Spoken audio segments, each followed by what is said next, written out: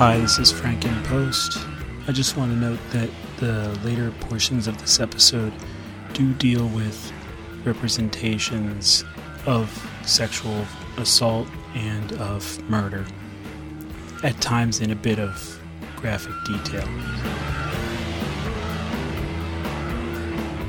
Mookie, when he went over to Tina's place, he was talking with the grandma about Hector, his son, and said, no Spanish. It's bad enough his name is Hector. Like, okay, but you're also not raising him, dude. Yeah. Thank God for kneecaps. I wanted to say something about thank God for the left breast, thank God for the right breast, but I'm like, no, that's too much. Thank God for I thought it was nipple. Yeah. When I was blasting through the IMDb trivia, you heard me be like, oh shit, Jesus Christ. I'll pull it up right now. Sexism. What's up, Poe? I love that we got like right on the moment of we're going to have to talk about sexism too. We got a solid what's up ho. I'm so sorry. My siblings came in. It happens. Literally, that's teenagers for you. Now that we've had a little chuckle, we'll all cry together for a moment. Yeah, let's cry. According to Rosie Perez, her face is not shown in her nude scene because she felt exploited and was crying. Oh, sad. And then I know that this was written by a dude because this second sentence follows immediately. She later decided she didn't mind and appeared nude again in other movies. That's not exactly the interpretation I would have taken, but that's how the dude wrote it on IMDb. Because we all know you either do nudes or you don't do nudes. There's no other details. There's no other details going on whatsoever. No. I have nothing to say. I could understand that. Like, how weird is it because these people are it's like... her first feature film, you know? You have to be in that situation like, well, this is an important scene. I got to do it for the art. And then it's like, well, why? Is this really important? You probably have talked yourself into it. And then you're there and you're like, wait a minute. No, this is just the director putting ice on my nipples, you know? Right. The fact that it's the director makes it clearly worse. Yeah, that's worse. It could be done responsibly, but you know, it's with a more powerful actress, with someone with more experience. I mean, it's not like people don't do nude scenes in films, right? Yeah. Even Spike Lee doing what was his first feature film as well. He's a director. To have someone in their very first movie doing a nude scene and like you're the director and you're, you know, telling them to do this and that and the other, and no, that's... Of course she was crying. I can't imagine. To have a whole room. Like, I know it's in a bedroom. And then the whole room of people staring at you, I know. Yeah, I can't imagine being in her position. Like, oh my gosh. No. But I feel like most people would be emotionally upset. Even if it's not your first feature film, you probably wouldn't outright cry, but you'd still be like, do I really... The final conflict ends up being over this boombox, over the music, and of course, fight the power. Of course, Pino's the one who calls the cops. So they show up and then choke Radio Raheem to death with a baton. Mm-hmm. Practically hanging him. Yeah. We have that shot with his sneakers hanging above the pavement, and you're right. It is clearly, intentionally reminiscent of a lynching. I often think about things in very material terms, whether that means literally in terms of Marxist analysis, or whether that's in terms of the environment, or whether that's in terms, in this case, of staging and set design. Think of how tall Radio Raheem is. That dude is huge. The actor's name, Bill Nunn. Even that white cop who is pretty big, I don't think that there's any way that he could have choked Raheem and lifted him up high enough for those sneakers to dangle above the pavement the way that they do in that close-in shot of his feet. By pointing that out, I'm pointing out that Spike Lee chose to make this a symbolic image of hanging, to remind us of lynchings, to make us think of that. Because of course, he's not concerned with like, well, how tall is this officer and how high would you have to lift this guy into the air? I mean, like, certainly you can choke a man even if his feet are on the ground. But the point is, by showing that, he gives us an image of a classic lynching. We chose to watch this movie for an obvious reason: abolish the police, because those cops get bare and they sure are good at doing exactly what we expect cops will do. We had seen, well, maybe not seen. I'm at the point in my life where I don't really want to see these videos. I'm not like surprised that cops are killing people for no good reason. I've never trusted cops anyway. I know the video's out there. I can hear people talking about it. I don't have to watch it myself to believe that several police officers lay on someone's back while one of them put Murdered him. his knee on his throat and, yes, murdered George Floyd. So then it doesn't necessarily surprise us to see the police officers come and they choke this man to death. What do we think the audience's response might have been in 1989? I think there wouldn't have been as much of a response as if it were shown today. I think it would have been more normalized. Yeah. It wouldn't have had as much of a reaction. Yeah. Especially among white folks. I think that we paint with too broad a brush, if we put it that way. Just trying to make sense of it, because the reactions have been progressive. It wasn't like suddenly switched, though there was a larger increase in people being quote unquote woke. But the way that resistance to progressive politics seems to operate, as I've seen it, isn't so much a question of like, do we accept that? I think that, well, maybe it was in the true first wave progressivism of the turn of the century, when you literally had people mailing around postcards of lynching photographs. Yeah, okay, maybe it was like, do you like this? We do see anti-lynching campaigns, in the teens and in the 20s. Yeah. Obviously with the NAACP, but and IWLs. with white allies as well. It's a progressive thing. It's not like every white American is like racist to the bone. And there were major boycotts, even of Birth of a Nation in 1915, basically to the effect of saying, like, no, you can't glorify lynching. We're not going to allow that. By the time you get to something that I want to increasingly put my finger on as a specifically fascistic style of discourse, it ends up being a question of, do you believe this? We get to questions of like, that's good. Yes, I've heard that Germany is very mean to those Jewish people. But surely it can't be quite so bad as they say. Maybe there are some Jewish media people who are trying to trick us into thinking that it's worse than it actually is. Or we get into these strange contortions of, it looks like the man has his leg on this man's neck, but actually he had pre-existing conditions, and so therefore he died faster than that police officer ever could have thought. In a certain sense, it was just accidental. Or we have this radical postmodern interpretation of the Rodney King beating video where the defense attorney for the cops is literally going through shot by shot and trying to interpret every different twist of Rodney King's body as a way of saying, look, he's still resisting and they have to hit him another time. There is, in our postmodern and 21st century world, a much more bizarre resort to belief as an argument against anti-racism. This is a long-winded way of saying, when people saw Radio Rahim choked in Do the Right Thing in 1989, do you think they said to themselves, that's Spike Lee. He's trying to make these cops out to be awful. They don't do shit like that. Or did they say to themselves, those fucking cops, they're always doing shit like that? Depends on the people who are watching it. Exactly. And the class that they come from. Yeah.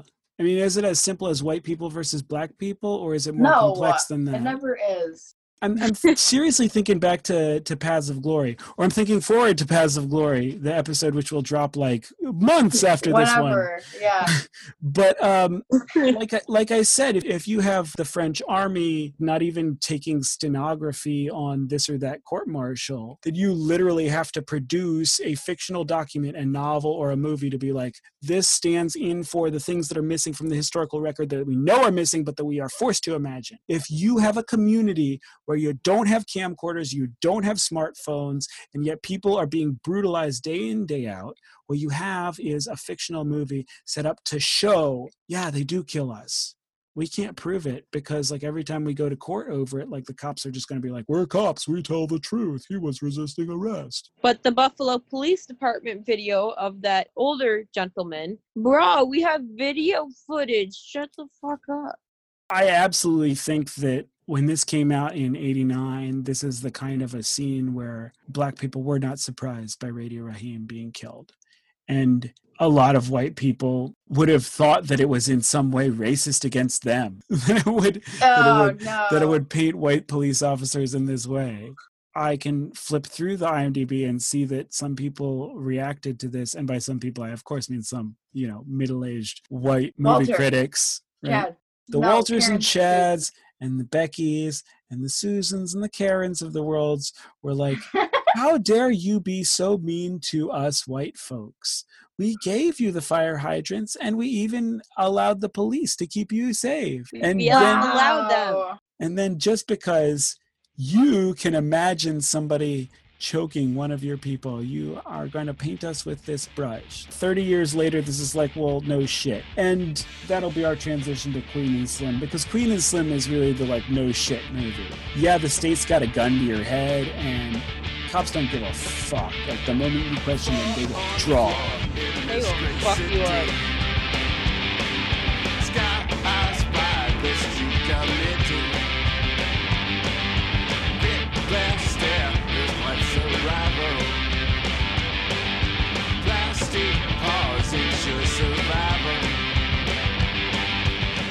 And so Queen and Slim is coming from a completely different place than Do the Right Thing. And when I see a movie like Queen and Slim, I can say that like there is progress there. And that in certain senses it is obviously targeted to a Black audience, but it's also highly legible to an educated white audience as well, or even to what I would call a working class white audience. And we've been so trained over the past few years to imagine a working class white audience as a racist audience that we forget that there are plenty of opportunities for alliance along those lines. Part of the escape of Queen and Slim makes me think a little bit about that. You could tell that it was very important and realistic, but as a privileged white person who lives in a rural area, I couldn't, thank God, connect to it. Just how educated Slim had to be, because Queen assumed that he didn't know how to interact with police officers when he was pulled over, and he's like, I know. But just how educated you have to be just to survive, not thrive. Yeah. And even if Queen, she was perfectly well-dressed, perfect manners, perfect grammar, the perfect Black American, just to be seen, not necessarily as equal, but not so different. And that's what Queen is trying to achieve. And then even then it fails. Yeah. It ultimately runs into the fucking brick wall of white supremacy, right? Yeah. As we mentioned earlier, the characters are complementary or perhaps even foils for each other in really interesting ways. To me, Queen and Slim represent different strategies of contemporary Black culture in their attempts to survive inside of a system that hates them. And Queen is bringing this very type A overachiever perspective to the table. I don't think that she's naive enough to believe in something like meritocracy, but certainly she thinks that her best bet in the world is to do everything twice as well as the white people and to fight the system from within. So yeah, she is concerned with things like respectability, at least initially. She is concerned with things like education in that sort of traditional book smart sense. And she does look down on Slim, especially early on in the movie, in ways that make her look pretty bad, quite honestly. Yeah. Like when she says, now did you choose this place because you genuinely like this place, or is it because it's the only place you can afford? Yeah, she's kind of shamelessly classist. Yeah. Slim's strategy is what I want to call an undercover strategy, the kind of strategy that's available to people with less formal education, with also less economic power. Less formal education, of course, isn't to say that he's not intelligent. He's quite intelligent and he's very aware of his world. He educates himself on everything from the scriptures to the places that he's going to eat. But his idea of what education is quite different than Queen's. And his idea of then the way to operate within a system that's pitted against him is quite different than hers. She is ready to fight every step of the way, ready to say, You don't have a warrant. You have no reason to ask me that question. You have no reason to pull me aside. And his strategy is, I'm just going to live my life as the best person I can be, leave it up to God. And I suppose I have to submit to this insane authority that's pitted against me. Sure, okay, look through my trunk. I've got nothing to hide. Yeah. What's in the box? Shoes. Yeah. What's the best thing that I could ever have? Well, I want a woman to love me and hold my hand because she is my legacy. Yeah. Was that endearing to you, Anna, or is that just in a certain way simple, or what? I thought it was cheesy, but Okay. it makes sense for how they're trying to build his character. I didn't necessarily appreciate the ride or die aspect. Like, people have their fucking faults. If they're a bad person, even if they loved you at one point, you should still leave them.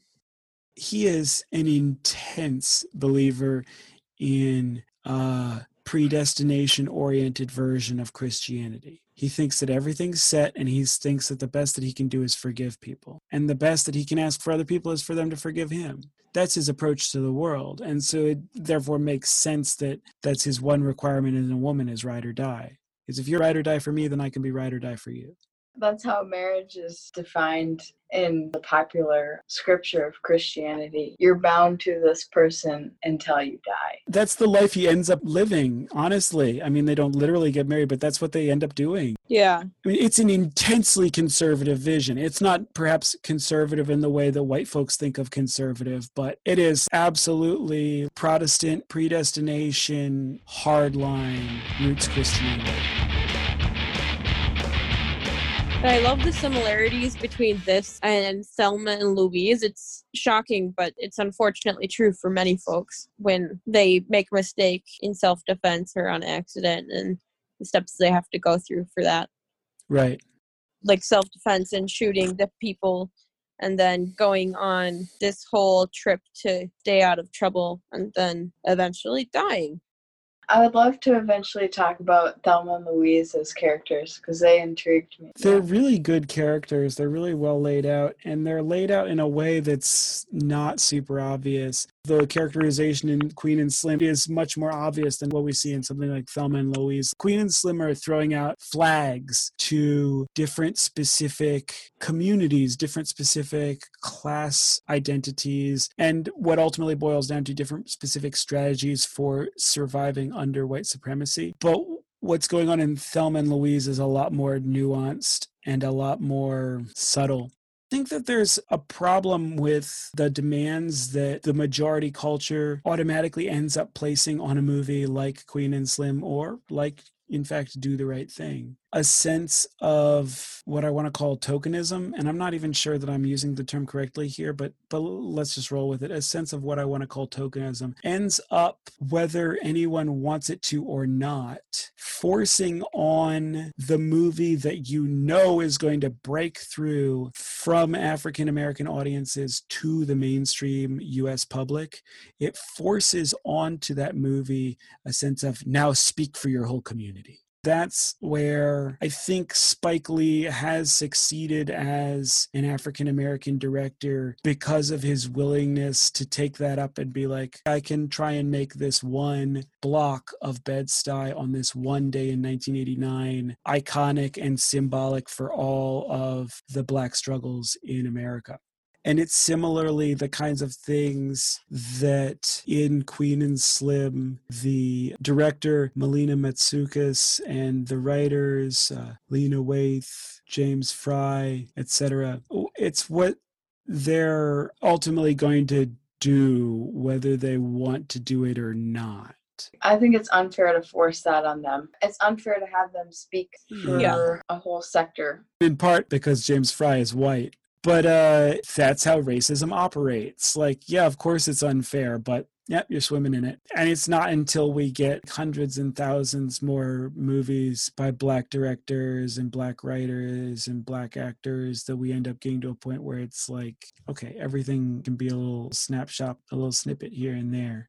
I mean, there's a reason that we teach Invisible Man, and not only because like Invisible Man is certainly one of the greatest American novels of the 20th century, but it's also that Ralph Ellison, like right dead center in the middle of the 20th century, managed to encapsulate not just the story that he wanted to tell, but something that was sort of iconic and emblematic and represented the whole history of African American struggle in the United States. Because I mean, quite honestly, somebody's got to teach the white people. Somebody's got to tell the white people what's up. Unfortunately. I mean, that doesn't sound good, but that's what it is. And if there's the people who are publishing the novels in 1944, and those are the people who are writing the syllabi of what gets taught. So similarly, something like Queen and Slim, with the push in the last 2 weeks to then be like, here's a reading list, here's a movie, here's a book, et cetera, educate yourselves. At a certain point, there's then a backlash of like, hey, also make sure that you consume Black produced media that's not just all about the history of how awful our historical struggles have been. A lot of these kinds of questions go back to the iconic modernist flowering of African American philosophy and culture and art and literature in the Harlem Renaissance in the 1920s. As African American soldiers return from the First World War and they come back to communities that will not accept them because of the color of their skin. And in many cases, like we're now increasingly remembering, in cases like Tulsa, communities that literally attacked them and attempted to annihilate them. You had race riots like that all over the country, and all over England you had similar ones. Attacks on soldiers of African descent, merely returning to their homes as victorious warriors. Yeah, and that's what really turned up the heat for the movement. And then in Harlem, you have this question of, okay, well, how are we going to build an African-American culture that can speak both politically and intellectually to the rest of the country in a way that they will recognize us? One of the great things, of course, about the Harlem Renaissance is you have examples of both speaking within the community and speaking outside the community. And you have questions of poets and writers within that community. Am I an American poet or am I an African American poet? To what extent should my race play into the kind of work that I do, and what audience am I speaking to? Those questions then filter out through all of African American culture ever since, even down to Public Enemy being a Black nationalist hip hop group. So with a movie like Queen and Slim, we see so obviously this attempt to encapsulate the problems, the struggles of Black Lives Matter into a movie. And does this work? Is this cheesy? I do think there's an element of cheesiness there, but again, it is their intent to be obvious so that they can get their point across. Does that mean that you think that this is actually mainly for a white audience? Yeah. Yeah, I think that that's an interesting take and an important one in terms of how we interpret it. I think it felt very watered down for people to understand. It didn't feel as intense as Thelma and Louise. I think it might be because I can relate more to the purpose of being on the run for Thelma and Louise as compared to Queen and Slim, because there's no way I could ever relate to that. There are some aspects that I could relate to on a small level, but I couldn't relate to that. So I think that's why it's mostly for white audiences to understand to some small degree. I wonder why you keep saying that you couldn't ever relate to that. I understand you're trying very hard not to take Blackness onto yourself, but then again, like, we watch lots of movies about lots of things. Yeah. What do you mean by that exactly?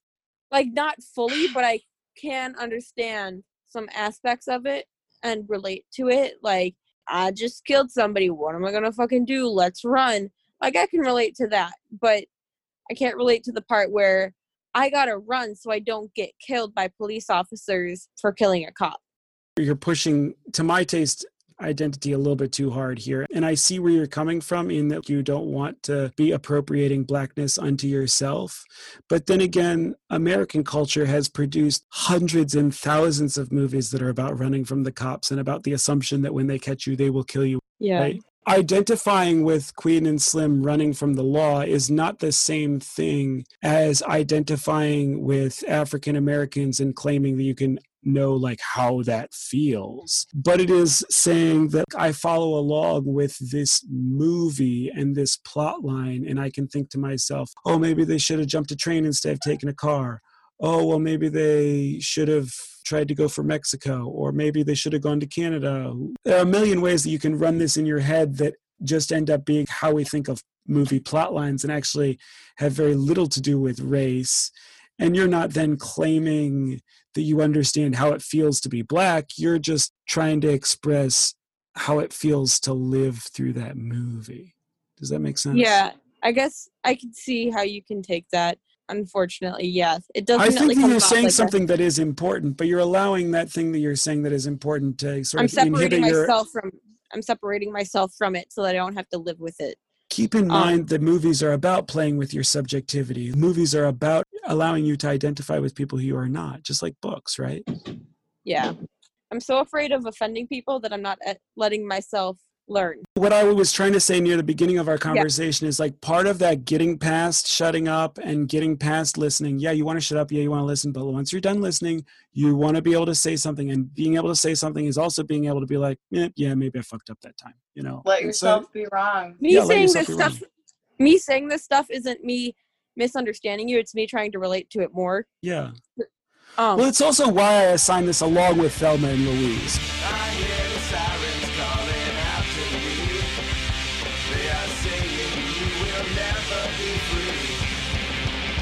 It was the version of the story that was made for me, and therefore I was supposed to, from a producer's perspective, relate to it most. And I did in some ways. I did appreciate how their characters were more nuanced. I could pick out bits of myself that I could see in Thelma or Louise. It wasn't just cut and dry. This is what they are. This is what their motivations are. They kind of molded them to be rounder characters, and I appreciated that. I also appreciated that they made space for the discussion of sexual assault, and I'm sure we'll get into that more later.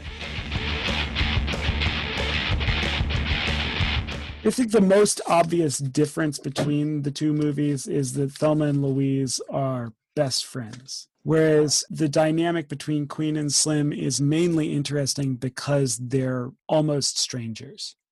I would say if we want to categorize these characters, and I do agree with you, Anna, that they're a bit more fleshed out, a bit more rounded than what we get in a movie like Queen and Slim. Though I think that as we spend more time with any character, they round out, obviously. Thelma's what I want to call the pleaser, the person who has decided that being born into a sexist culture with a body as ridiculous as hers, the best thing that she can do is try and keep men happy and hopefully they won't hurt her.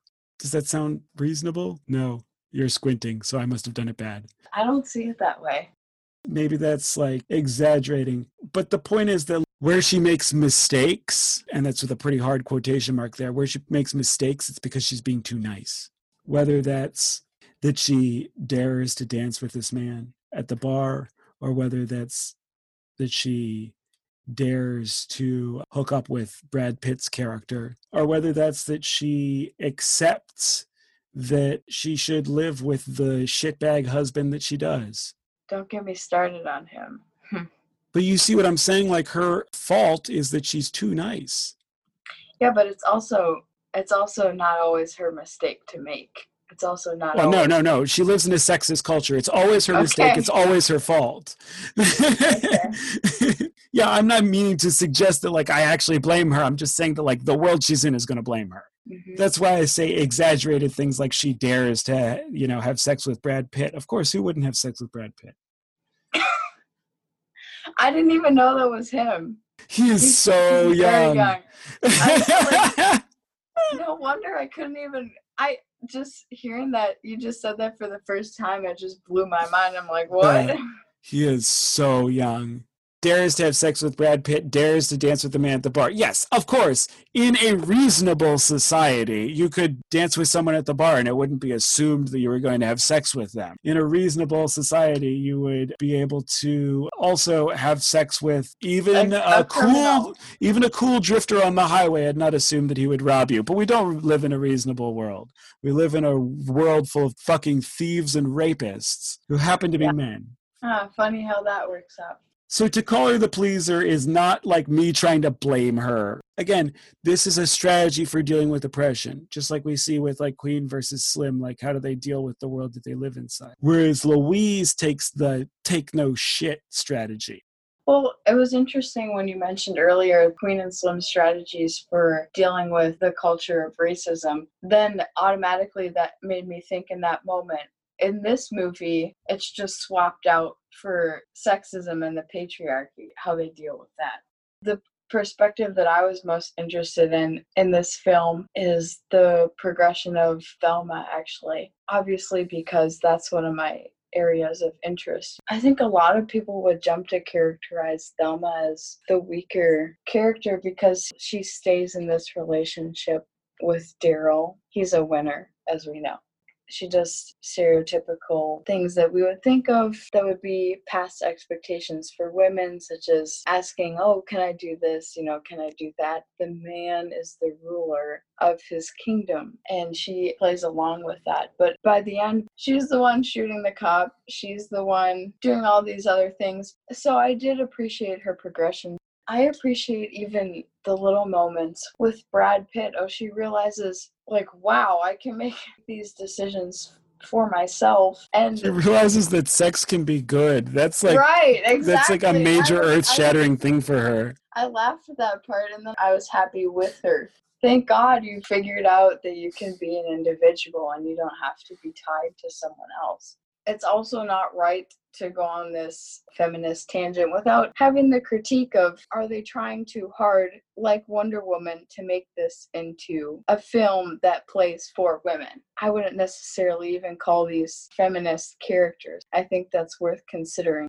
Do you see it advancing awareness of what sexual assault might look like and what might be a legitimate response to it in an era when men might not have been thinking about this sort of thing? Or does it just seem as like something bad happens and then you fight back? Like, is that substantive? No. It portrays sexual violence, and then it portrays her reactions to it, and also adverse reaction to it, as we get with Louise, where she doesn't want to talk about it. But it just goes way overboard. Like you said, almost cartoonish. And I get it, you have to do that for film, but it's, at least to me and what I know, it's not advancing anyone's awareness of the issue. It's almost using it as a bit. Do you think it's aestheticized in a way that's problematic as well? Is that something you can never get away from, I guess, is another question. You can never get away from it. I do appreciate, though, how gritty it is. I appreciate how they don't gloss over it. Kind of like Do the Right Thing. They show it for what it is. I think there's some value in that, even if they use it as like a set piece. Louise doesn't even want to talk about Texas.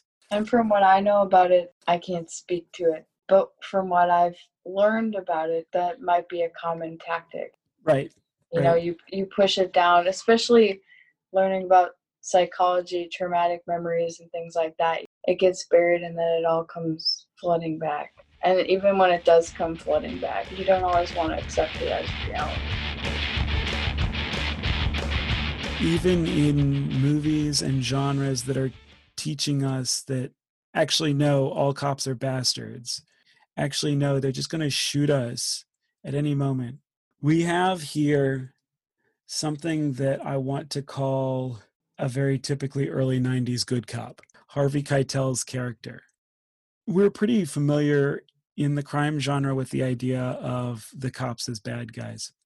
I think it's less true in the 21st century than it was in the 20th century. And part of that is actually, in my mind, helping to explain not only the valorization of the paramilitary police force that we see currently on the streets beating and killing people, but then also, therefore, the reaction against that in the insurrection that's ongoing. So in the late 90s and then through the 21st century, we have this boom of police procedural shows, starting with Law and Order, and then with any number of other variants of it. We have a similar thing going on with Cops, or with now today Live PD, like sort of reality documentary style shows. And those are shows that then switch the viewpoint back around to the police being the protagonists, the police being the good guys. But in 80s and 90s movies, it was totally normal to see movies in which cops were just soulless baddies who existed for the purpose of being slaughtered by the hero. The Matrix is the best example because it like sort of comes at the end of this progression.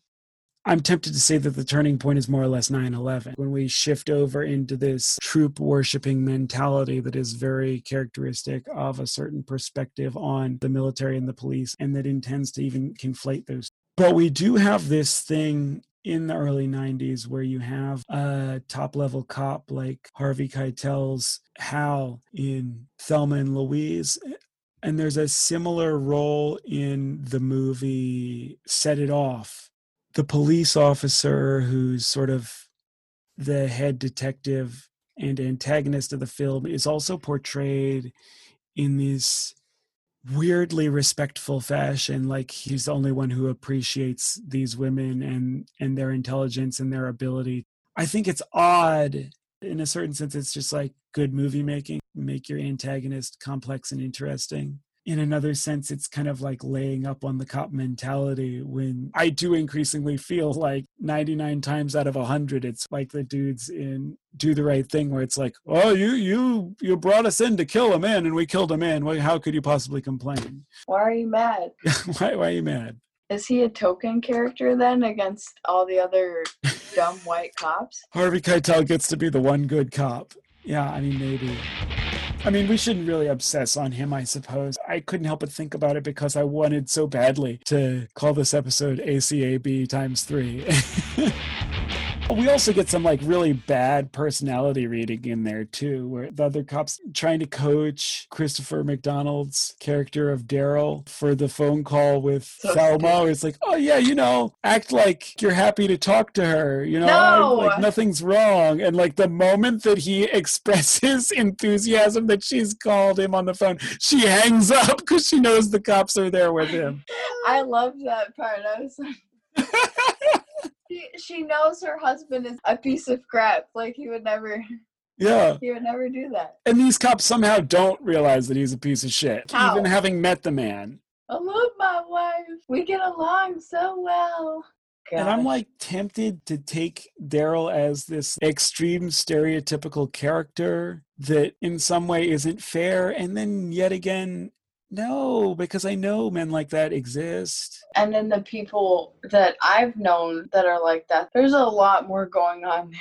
There's likely a lot more complexity there. Maybe even a character like Daryl that seems just like such a stereotypical shitbag. Actually, in reality, it'd be quite a bit worse. Like we see with Uncle Earl in Queen and Slim, right? That doesn't lay up. He quite literally is a traumatized paranoiac who beats the women that he's pimping out. And there, it's probably easy for us to say this is resorting to some kind of a stereotype of what a black man in New Orleans who would have enough money to shelter criminals would look like. But it's also allowing for a great deal of complexity in that character, that we're supposed to actually care about him in some way, even though what he is pretty hideous.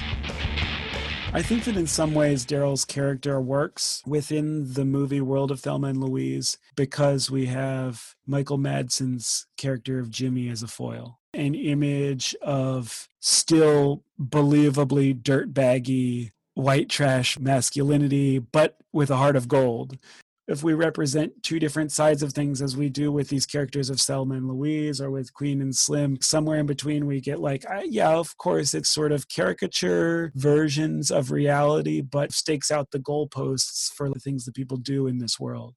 Of course, you can't catch everything. You kind of have to do that in order to have it make sense. That's something we see a lot more in movies than in books. In novels, there's a great deal of demand to always fully round out the character, to always make the character an individual. Whereas in movies, we're a little bit more comfortable in dealing with types, even if that then might even resort to stereotype, and to say that, well, that is also still believable. And part of it's because we see less of any particular character in any particular movie than we would in a novel.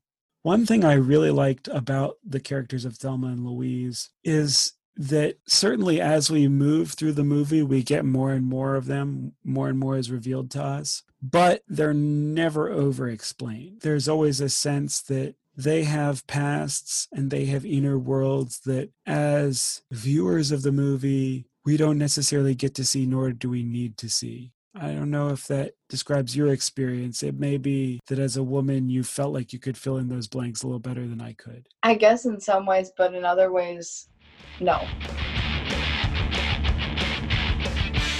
Can we accept this wholeheartedly as a feminist film? No. Same as Wonder Woman. Like, no, we can't. And from the director's perspective, they want them to be things that women can identify with. But then again, are they actually achieving that? Especially because it's directed by Ridley Scott. You sort of are forced to ask yourself, what's his motive here? What's he trying to do with this? It could happen with a woman too.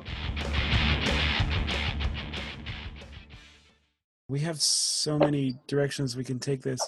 Like, do we think of this in terms of auteur theory, where you basically presume that the director is the king of the movie and therefore it's a Ridley Scott film? Do we think of this in terms of the performances that the actresses deliver that then make the film what it ultimately is? Do we think of this in terms of viewer response, where actually the most important thing about Thelma and Louise is what women specifically and then American culture as a whole took away from it, and how it ended up being such an iconic representation of how a sexist and misogynistic culture was against women? And each of those leads us to different conclusions. And in a certain sense, each is important, but they are quite different ways of understanding what a movie even is.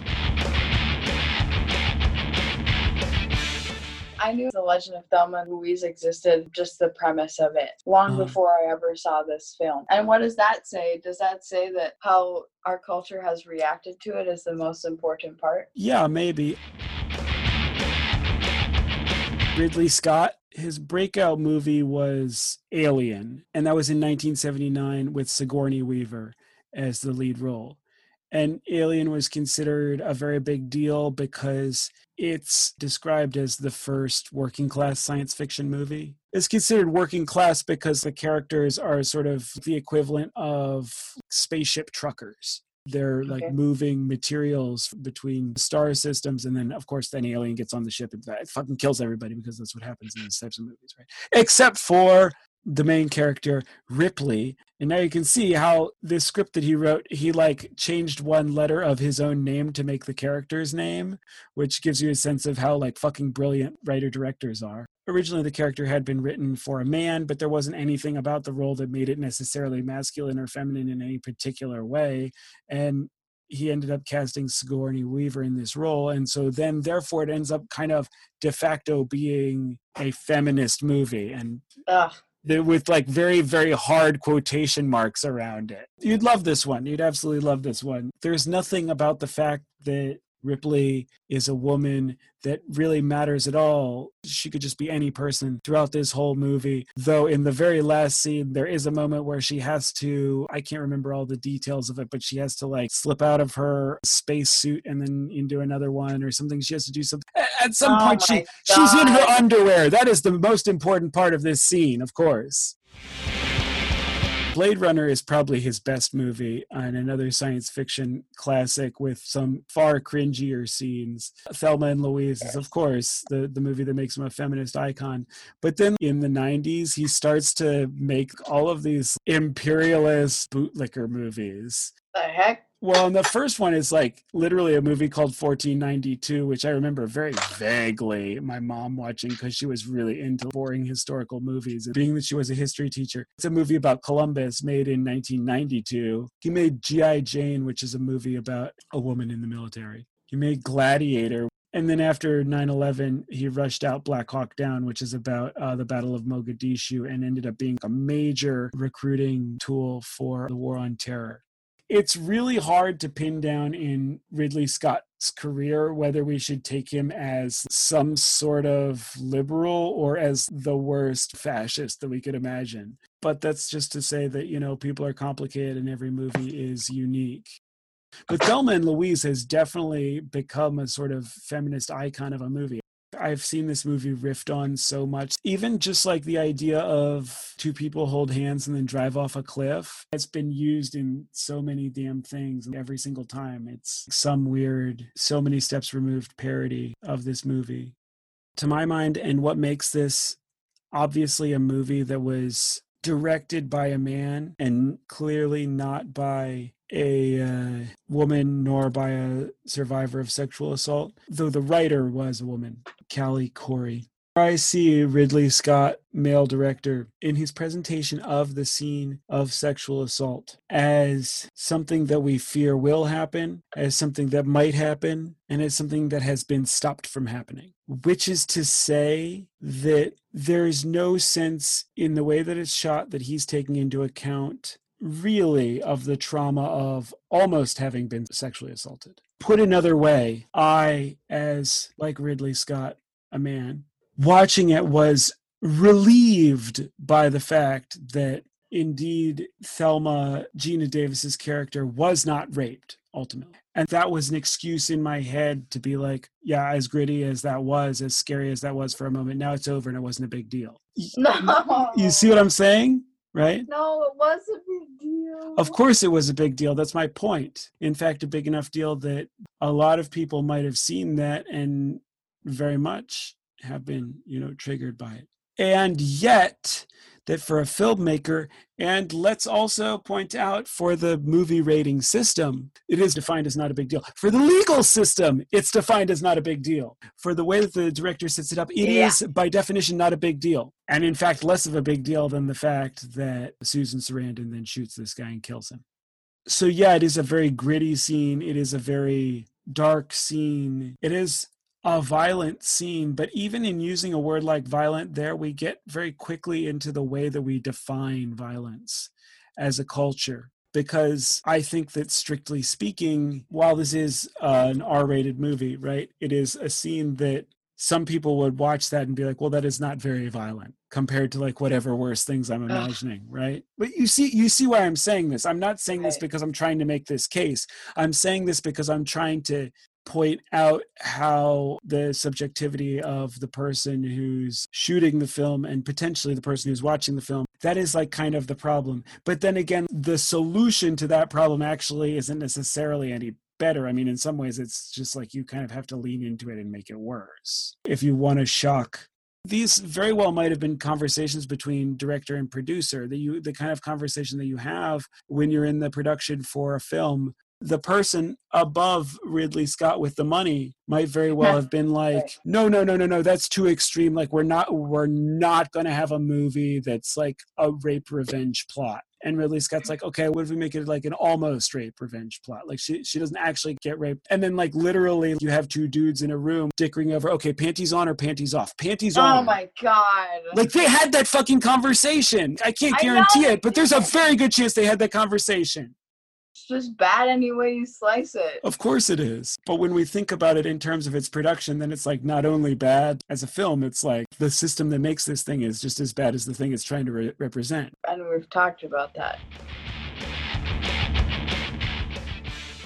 What's a responsible representation? What's an exploitative representation? In Do the Right Thing, we had a good example of a scene that was ostensibly a very sex-positive scene, but actually, in terms of its material conditions, was not, and was more or less a type of assault itself. We have to think of the ethics on the screen, the ethics off the screen, the ethics in terms of a good example of a scene where like, well, that's not even really necessary to the plot. So it's easier for us to be like, whether you knew it or not, maybe, dude, you just wanted to get your hands on Rosie Perez, and that's why you wrote this scene. It's not even a question. You know that he did. I'm being too nice to him. Yeah.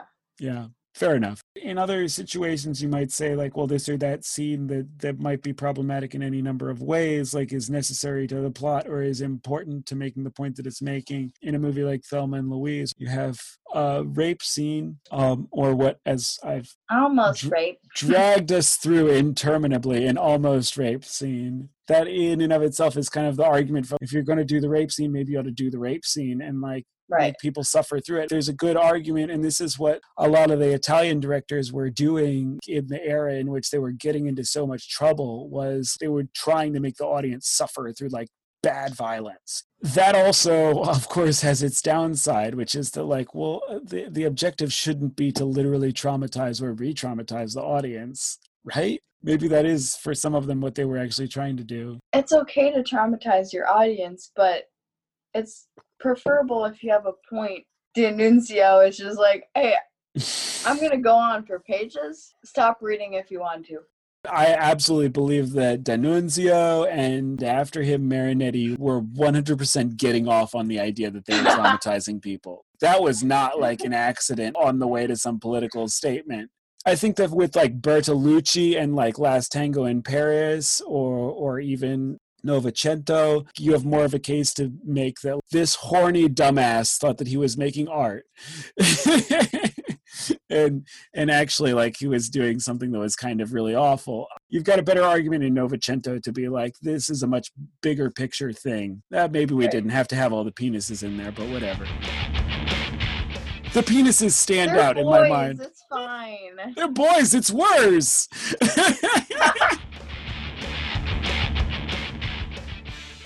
I'm always going to have a soft spot in my heart for the novel. If you fuck something up in the novel, it's on you. There's no question about who did that thing. If people are suffering in the novel, they are entirely imaginary people. And if it's cringy, that's on you. And if it's awful and traumatizing for people, I mean, you were joking about D'Annunzio, but you know, in a novel, it's way easier to just be like, no, I'm putting this down than it is in a movie where it just kind of keeps going whether you want it to or not until you hit the stop button. This is then getting into similar territory to when we were talking about the video of George Floyd's death. I have been watching the video of what is going on in the streets with the protesters and what the cops are doing, because I feel like it's really important for me to have a grounding in like the material conditions in the mass sense. Sure. But if it's a movie of somebody getting killed, well, I know the point of this is somebody got killed. Like, I don't need to prove that to myself. I won't watch it, you know, and I won't share it. To me, it was just a question of, okay, do I want to see a guy die? You know, exactly.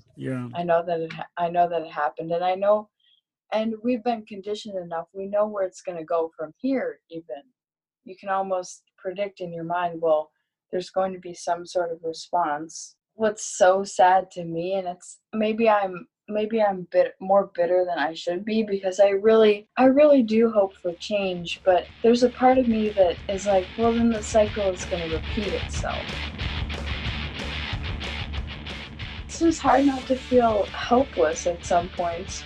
Like, what can we do about it? What we do is we critique, right? This is our job. Yeah. We see what we see and we try and pick out meaning from it, and we try to understand it, and we call it out if we say that, like, no, that doesn't make any sense, you know. We critique for the 3 people that will listen to it. For ourselves, too. Ideally, through consuming art, through reading books, through watching movies, we can become better people. I can't guarantee it, but perhaps. We'll turn to dust. I know because I'll be thinking of you. In this great city, there's a siren sing you hiding down the nearest narrow siding. I hear the sirens calling out to me. They are saying you will never be free, long as you hear me. Happy 4th of July. If you're feeling healthy and the cops are threatening your town, get out in the streets and do what you gotta do. If you can't, donate to a bail fund. You've been listening to The Pointless Century. I'm Frank Fucile, and as always, I was joined by Rachel Homily and Anna Wendorf. Follow us on Twitter at PointlessCent or on Instagram at The Pointless Century. You'll be hearing from us again 2 weeks from now with our episode on Amiri Baraka versus T.S. Eliot. And 2 weeks from then with our consideration of Marinetti and Bertolucci. I hear the sirens calling out to me.